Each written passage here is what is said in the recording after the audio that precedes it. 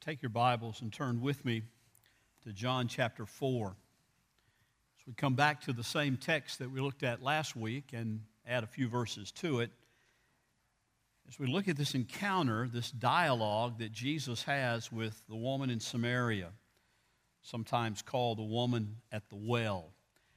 I want us to think about it again. We'll spend several weeks in this encounter. And we're going back over the same text to some degree. I hope seeing it from just a tad bit of a different perspective today. But there's so much to glean from this passage. There's so much to understand. This is one of the most dramatic encounters that you'll find in the New Testament, in the Gospel of John. It is just an enormous expression of God's grace, Christ's compassion, Christ's love towards someone that everything culturally says he should have nothing to do with. Everything culturally said, whether it's racially or gender-wise, that he should have nothing to do with this woman. This is taboo. This is breaking every social norm that you will ever find. This is equivalent to what happened in America back in the 60s and the 50s, if you will. I remember growing up in those days. I was born in 1951. So I saw the segregation. I saw the mistreatment of the African-American race. And I'll never forget one day it being in the medical arts building and seeing the restrooms that were separate, the water fountains that were separate, and seeing a water fountain marked colored only. And I was probably 8, 9 years old. I had no idea what that meant, what that was all about. I thought maybe it was a better water. And so I went over to it, and I got me a drink of water. And a policeman who was in the hallway, a guard for the medical arts building, came running to me and said, "You can't do that.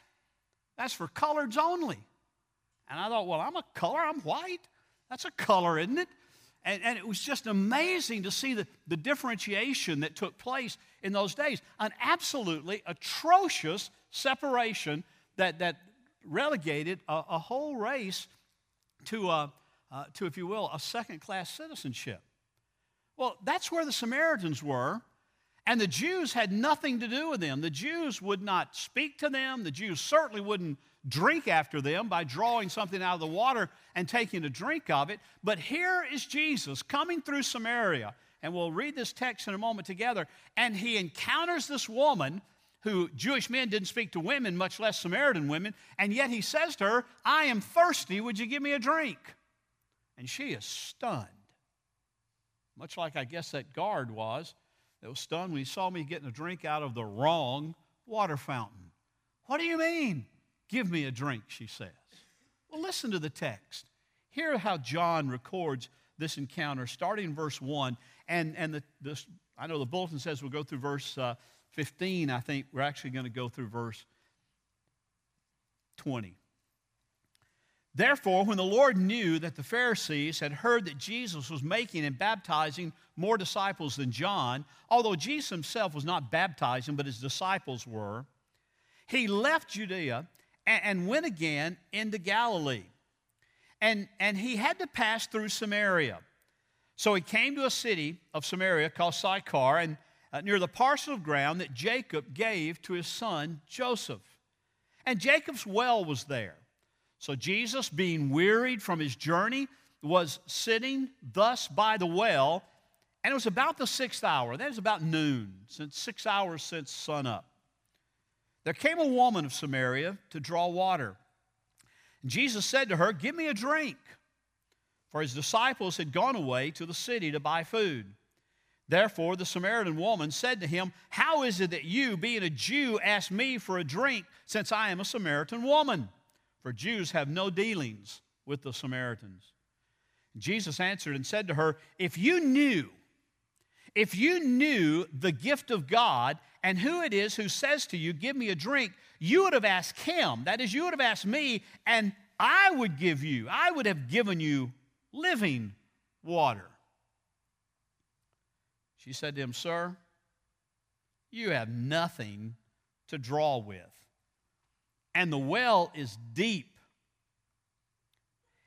Where then do you get that living water?" You are not greater than our father Jacob, are you, who gave us the well and drank of it himself and his sons and his cattle?" And Jesus answered and said to her, "Everyone who drinks of this water will thirst again. But whoever drinks of the water that I will give him shall never thirst, but the water that I will give him will become in him a well of water springing up to eternal life." The woman said to him, "Sir, give me this water, so I will not be thirsty, nor come all the way here to draw." In other words, the buckets of water are heavy, and I have to come at a time of the day that is hot and wearisome. Give me this water so I don't have to deal with this normal water anymore. She's still thinking on the natural level, just like Nicodemus did. And he said to her, "Go and call your husband and come here." The woman answered and said, I have no husband." Jesus answered her and said, "You have correctly said, I have no husband. For you have had 5 husbands, and the one whom you now have is not your husband. This you have said truly." The woman said to him, "Sir, I perceive that you are a prophet." Greatest understatement of all Scripture. It really is. Greatest understatement all in the Bible. "Sir, I perceive that you are a prophet. Our fathers worshipped in this mountain, and you people say that in Jerusalem is the place where men ought to worship." We'll stop there. The encounter that Jesus has with this woman gives us great insight on how we ought to encounter people as we are sharing the gospel with them. It's exactly what Jesus is doing here. He comes to this woman who has great need. I mean, the evidence of the fall in her life, the evidence of sin in her life is great. Go get your husband, bring him back. I don't have a husband. You're right. You speak truthfully. You don't have a husband. You've had 5 husbands, and now you're living with someone that's not even your husband. I mean, there was obvious need in this woman's life that he begins by sharing the truth with her. And I want you to see several things about it. I want you to see how he begins with the relevancy of his conversation. He doesn't start by a theological discussion of the fall. He doesn't start by saying, you're right, you're a sinner, and you need to repent, you need to come to faith. He doesn't start there. He starts by talking about, of all things, the most common thing there, but something that she really understands, and that is water. We showed last Sunday how water is used throughout Scripture, and even Scott read today as he read from the Psalms. He read a passage where the psalmist talks about how God will restore to his people springs of water, living water, good water. That's a symbol, that's symbolic of God's Spirit giving life and sustaining life among his people. And so you have here Jesus talking with her about, in a relevant sort, on everything she could understand. The whole conversation is crouched in terms that the woman could understand.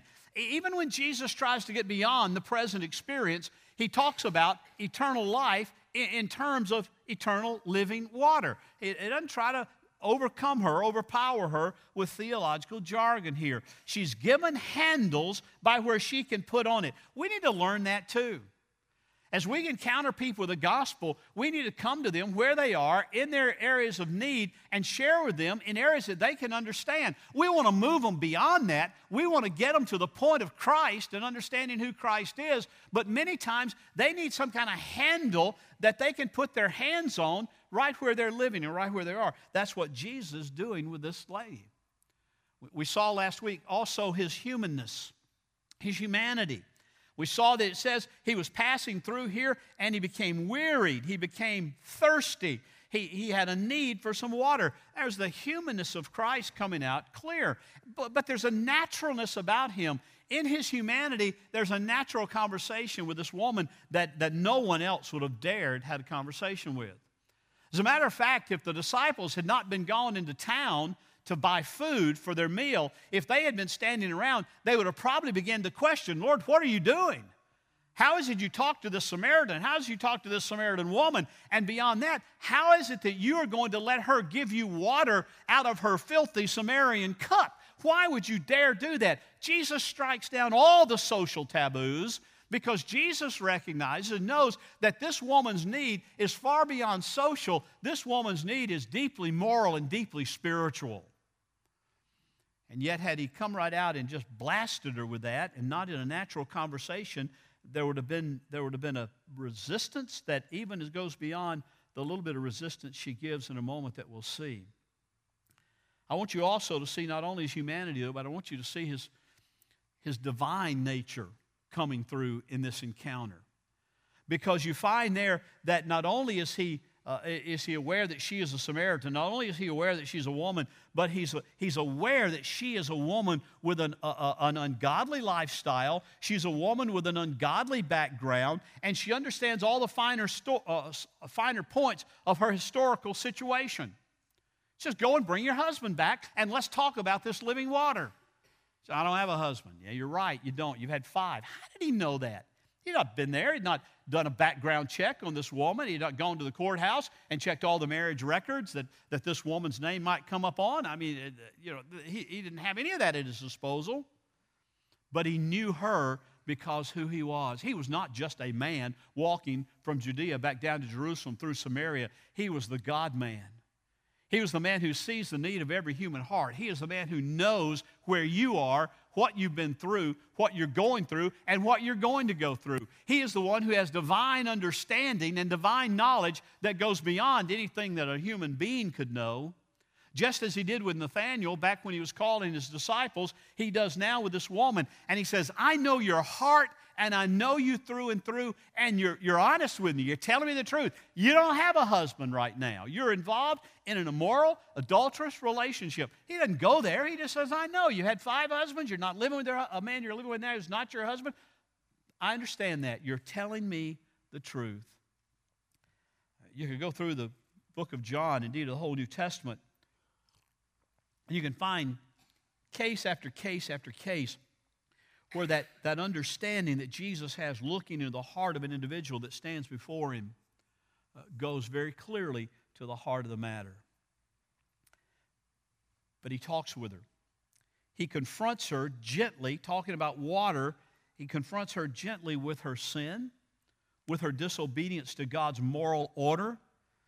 And he does it with a moral integrity, and he does it with a directness. He doesn't shy away from it. He doesn't give her some kind of easy believism here. He doesn't say, well, it doesn't matter what your life has been like. It doesn't matter what you've been through. It doesn't matter where you're living now. Listen, you just believe and everything will be all right. No, he confronts her at the area of her need and at the area of her greatest fallenness. He said, this is an issue here, but I want you to understand that there is life beyond that. The effects of the fall in your life are not going to be swept under the carpet. They're not going to be acted like they're not even there. The woman has a very emotional response to Jesus. She has a very natural response to Jesus. Oh, give me this water. I don't want to come back here. I don't like coming to this well in the middle of the day when it's hot because all the other women shun me who come in the morning, who come in the evening. I have to come in the middle of the day, and these water pots are heavy, and I don't want to have to come back here again. Oh, please, whoever you are, whatever you can do, give me this water. Jesus is very direct to her to say, you got to understand something. This water is not just something you drink through a cup. This water is living water. And he gives a positive presentation of the gospel. You know, although the moral needs of the woman are confronted and a call to repentance is going to be issued very clearly, Jesus' presentation of the gospel is a positive and a winsome presentation. I can give you water. I can give you water whereby you'll never thirst again. I'm not talking about this kind of water that can sit in a glass and satisfy a temporary thirst. I'm talking about water that will satisfy for all eternally. He clearly tells the woman, what I'm offering you in this water, this living water, is eternal life. It's life with the Father. It's life with God. And I'm offering it to you as a gift of God today. So I want you to see the positiveness of it. Here, come to the water. Come and drink of the water. Come and know eternal life. And how does she respond? She says, after hearing about her lifestyle very briefly, very succinctly by the Lord, she says, oh, I see you're a prophet. And immediately, she tries to sidetrack him. You notice that? She says, oh, I perceive you're a prophet. You see things. God reveals things to you. You know things that no normal person would know. I perceive that you're a prophet. Well, tell me about this. We say you ought to worship God in this mountain. You people, you Jews, say you ought to worship down in Jerusalem. So who's right? You ever been in an evangelistic encounter? You ever been sharing the gospel with somebody and they immediately throw up some kind of a secondary question? We call those smoke screens. You know, they really have no relevance to the situation at hand. They have no relevance to what the question is. They just say, oh, well, let me ask you this. You know, you're saying that you're a prophet, you're showing you're a prophet here, but where are we ought to worship? You here, or worship God here, or down in Jerusalem? Where is it that it ought to be? We won't see this clearly today. We'll see it more clearly next week. But I want you to see that Jesus hears her statement, understands what she's saying, but refuses to be sidetracked. Refuses to let the question sidetrack. You know, people always do that. You're sharing the gospel with them, and they might bring up, well, what do you believe about predestination? Well, what does that matter? You need life. I'm offering you the gift of God here in Christ. What do you mean asking about that? That's not an issue for the moment. That's equivalent to what she asked here. Well, what about the innocent native in Africa who's never heard the gospel? You've never had that thrown at you when you're trying to evangelize? Well, that's irrelevant. First of all, there's no such person. There's nobody innocent according to Scripture, no matter where they are. They are sinners in the sight of God, and they need Christ. So what's the issue of the question? Well, how will they be dealt with? Justly and rightly and righteously by God? That's the answer. Not the answer they want, because they want it to be a sidetrack. They want it to derail the conversation, to get it away from themselves. And that's what this woman's trying to do. She's just saying, look, don't look at me. Don't point at me. I want to ask you some bigger theological questions. Bigger theological questions don't matter at this point. And you know me well enough to know that, to me, bigger theological questions are very important, but not at this stage, not at this point. So Jesus responds to her with compassion, with sensitivity, and refuses to be sidetracked. And next week, you will see that coming out when we move into verse 21, where he just simply says, woman, this is not the issue. Let me tell you what the issue is. This idea of living water. I don't know what you hear when you hear that statement. I don't know what you think about when you think about living water.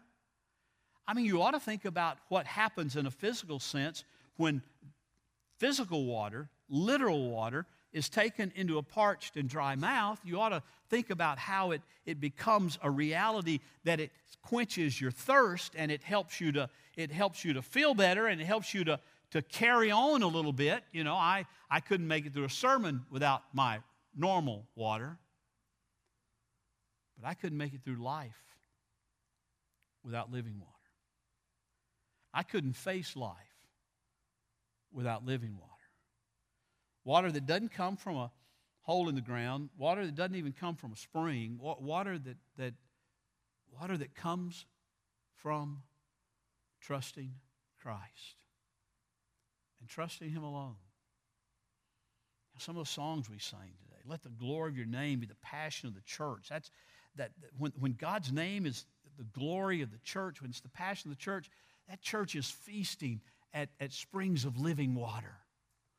When we come to see that Christ is our only hope, our goodness, our morality, our good deeds are not what sets us in right relationship with God. It's His grace. It's His living water that we receive by faith. That's where the hope comes from. That's where life comes from. I want you to see here that this woman starts out by saying, do you think you're greater than Jacob? And Jesus basically what he's doing is unfolding this passage that yes, I am superior to Jacob. Yes, I am superior to the fathers. Yes, I am superior to the prophets. I'm not just a prophet. I am the very Son of God who brings living water. He's going to unfold that for us through this whole passage with this encounter with this Samaritan woman.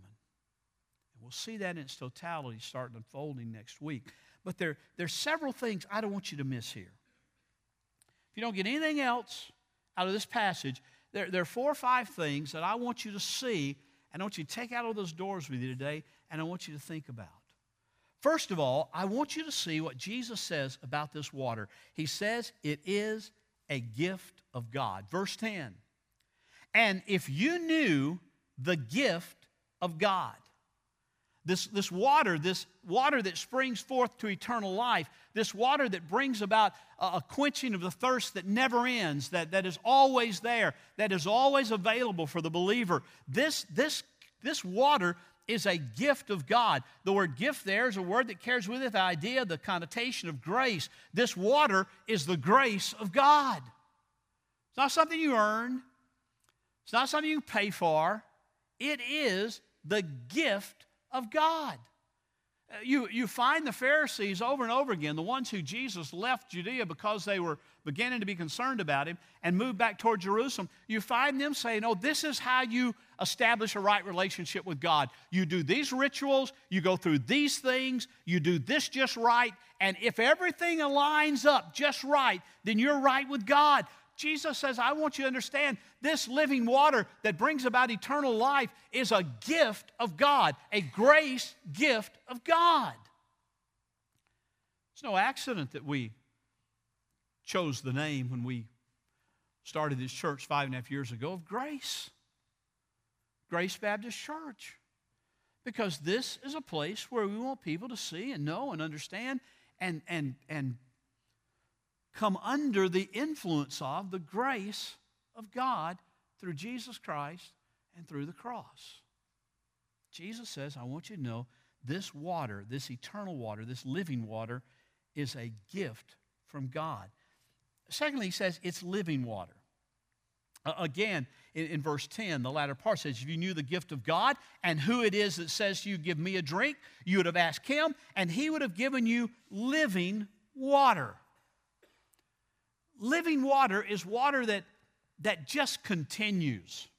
It never ends. We tend to think of rivers and streams as being something that are never ending, but rivers have been known to dry up, and streams dry up all the time. Sometimes if there's a dry spell, then a stream will dry up. Living waters never dry up because they're fed from something that's more powerful than the stream itself. And these living waters don't come in a natural sort of way. They come supernaturally as a gift from God. They are streams that come from the power of Almighty God, from the grace of Almighty God, from the strength of Almighty God. They are living waters. Retta and I took a little trip this past couple of days just to kind of relax for a day or two, and went up and looked at the horses and looked at the horse farms up in Versailles and Midway and all up through there. Beautiful country. You just go there and say, wow, God created some really, really beautiful stuff when he created his world. But one of the things that we saw while we were there and talked to somebody about was that up and around Versailles, there are some springs that have been yielding water for different sources and different uses for over 200 years. And they use millions of gallons of water out of those springs. They dig down in the aquifer, and they just continue to provide fresh and limestone-strained waters, and they just continue to flow. And that spring just gives water continuously, never dries up. Doesn't mean it can't. But humanly speaking, a spring is something that continues to bubble and continues to be a living water because it just continues to flow forth out of that.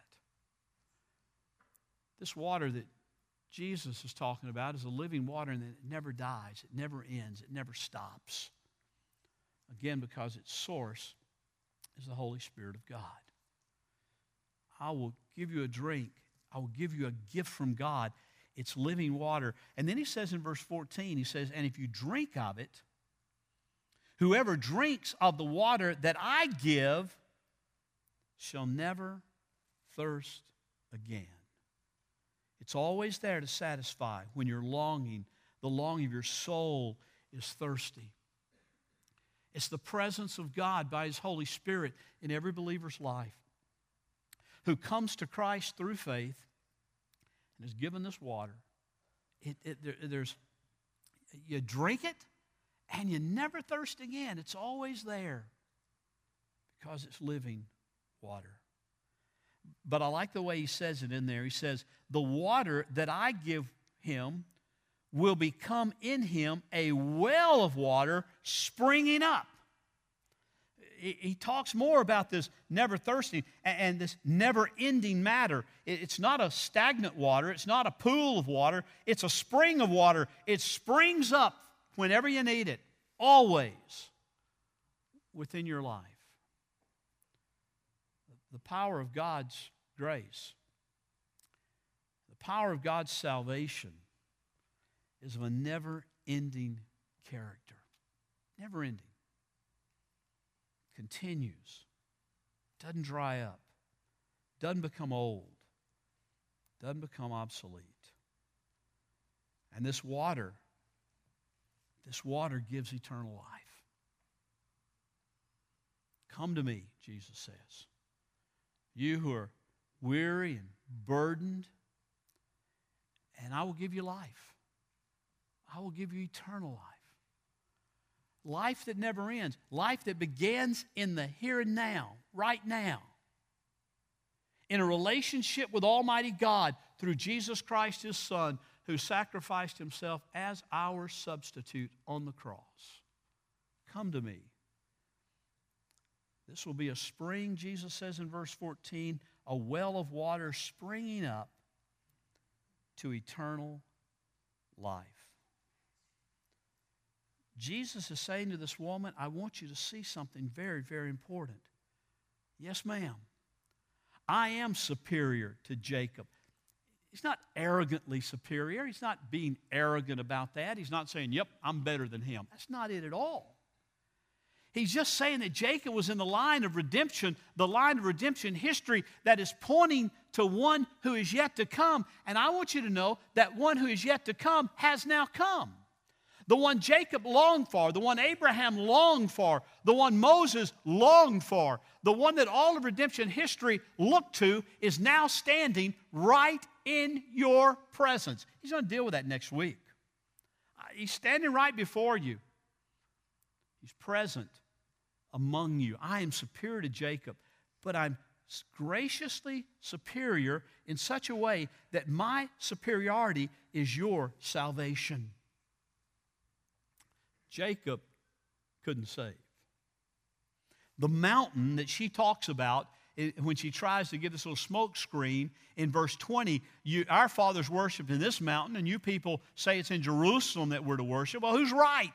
He's going to say, listen, the mountain is not important. Jerusalem is not important. Jerusalem can't save, but it was out of Jerusalem, out of the nation of Israel, that the Savior has come, and He's standing right before you. What Jesus says to this woman is eternally important for you to hear.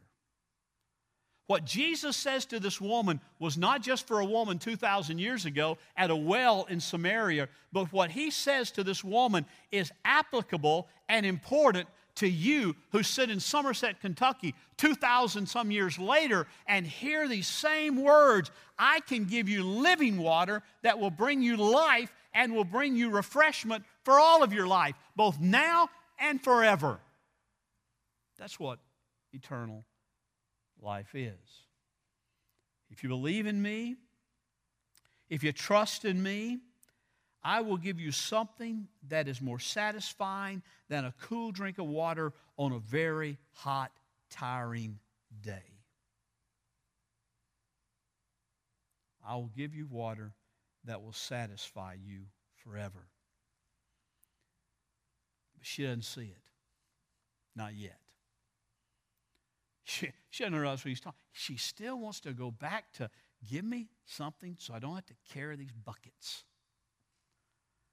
A lot of people in our world today are that way. They fail to see the significance of the living water because they want something that satisfies now. That's why you have all these guys who preach and talk about prosperity and talk about, hey, just name it and claim it. Listen, if you come to Christ, He's going to give you all the money you want. He's going to give you the cars you want. He's going to give you the house you want. He's going to give, because we're all still caught up to a great deal in the now,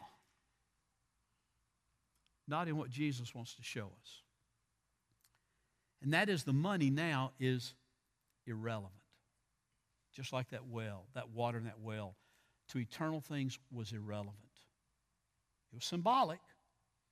And it could help her to see eternal things, but it was irrelevant. It wasn't what she really needed, even though she thought it was.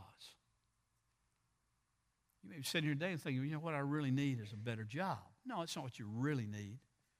If you're not in Christ, you need Christ. If you've never trusted Him, you need to come to Him. And that's pure and simple. All the other things are secondary. All the other things are irrelevant, because they will come and they will go, and you will leave them and you will die. And what they did for you in this life has no significance whatsoever in the life to come. I don't care how compassionate you were in the job you worked.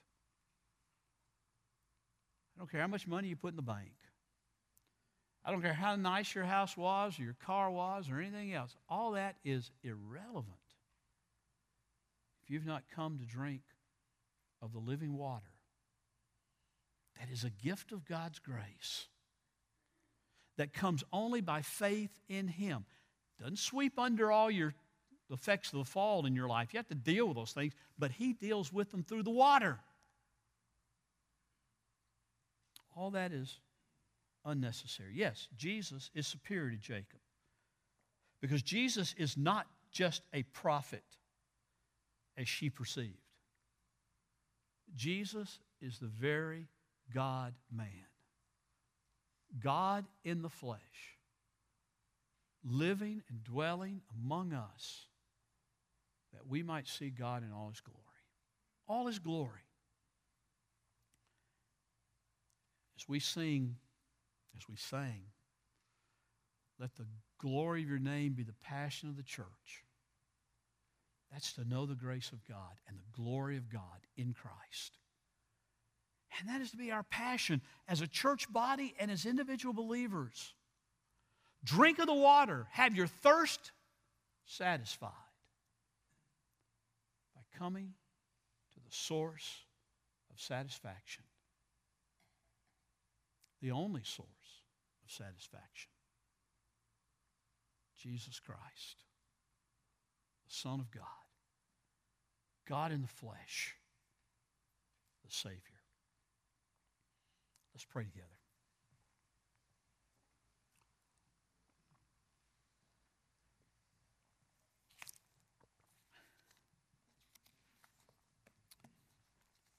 Holy Father, we bow before you this morning, acknowledging that we who come to you for living water will spiritually never thirst again. You satisfy our hunger. You satisfy our thirst. Father, I pray this morning that by your Holy Spirit, you would draw us who know you closer to yourself. Lord, that those that don't know you, you would bring to Christ this day. May your Holy Spirit move among us. May your Holy Spirit convict of sin and show us our need for a Savior.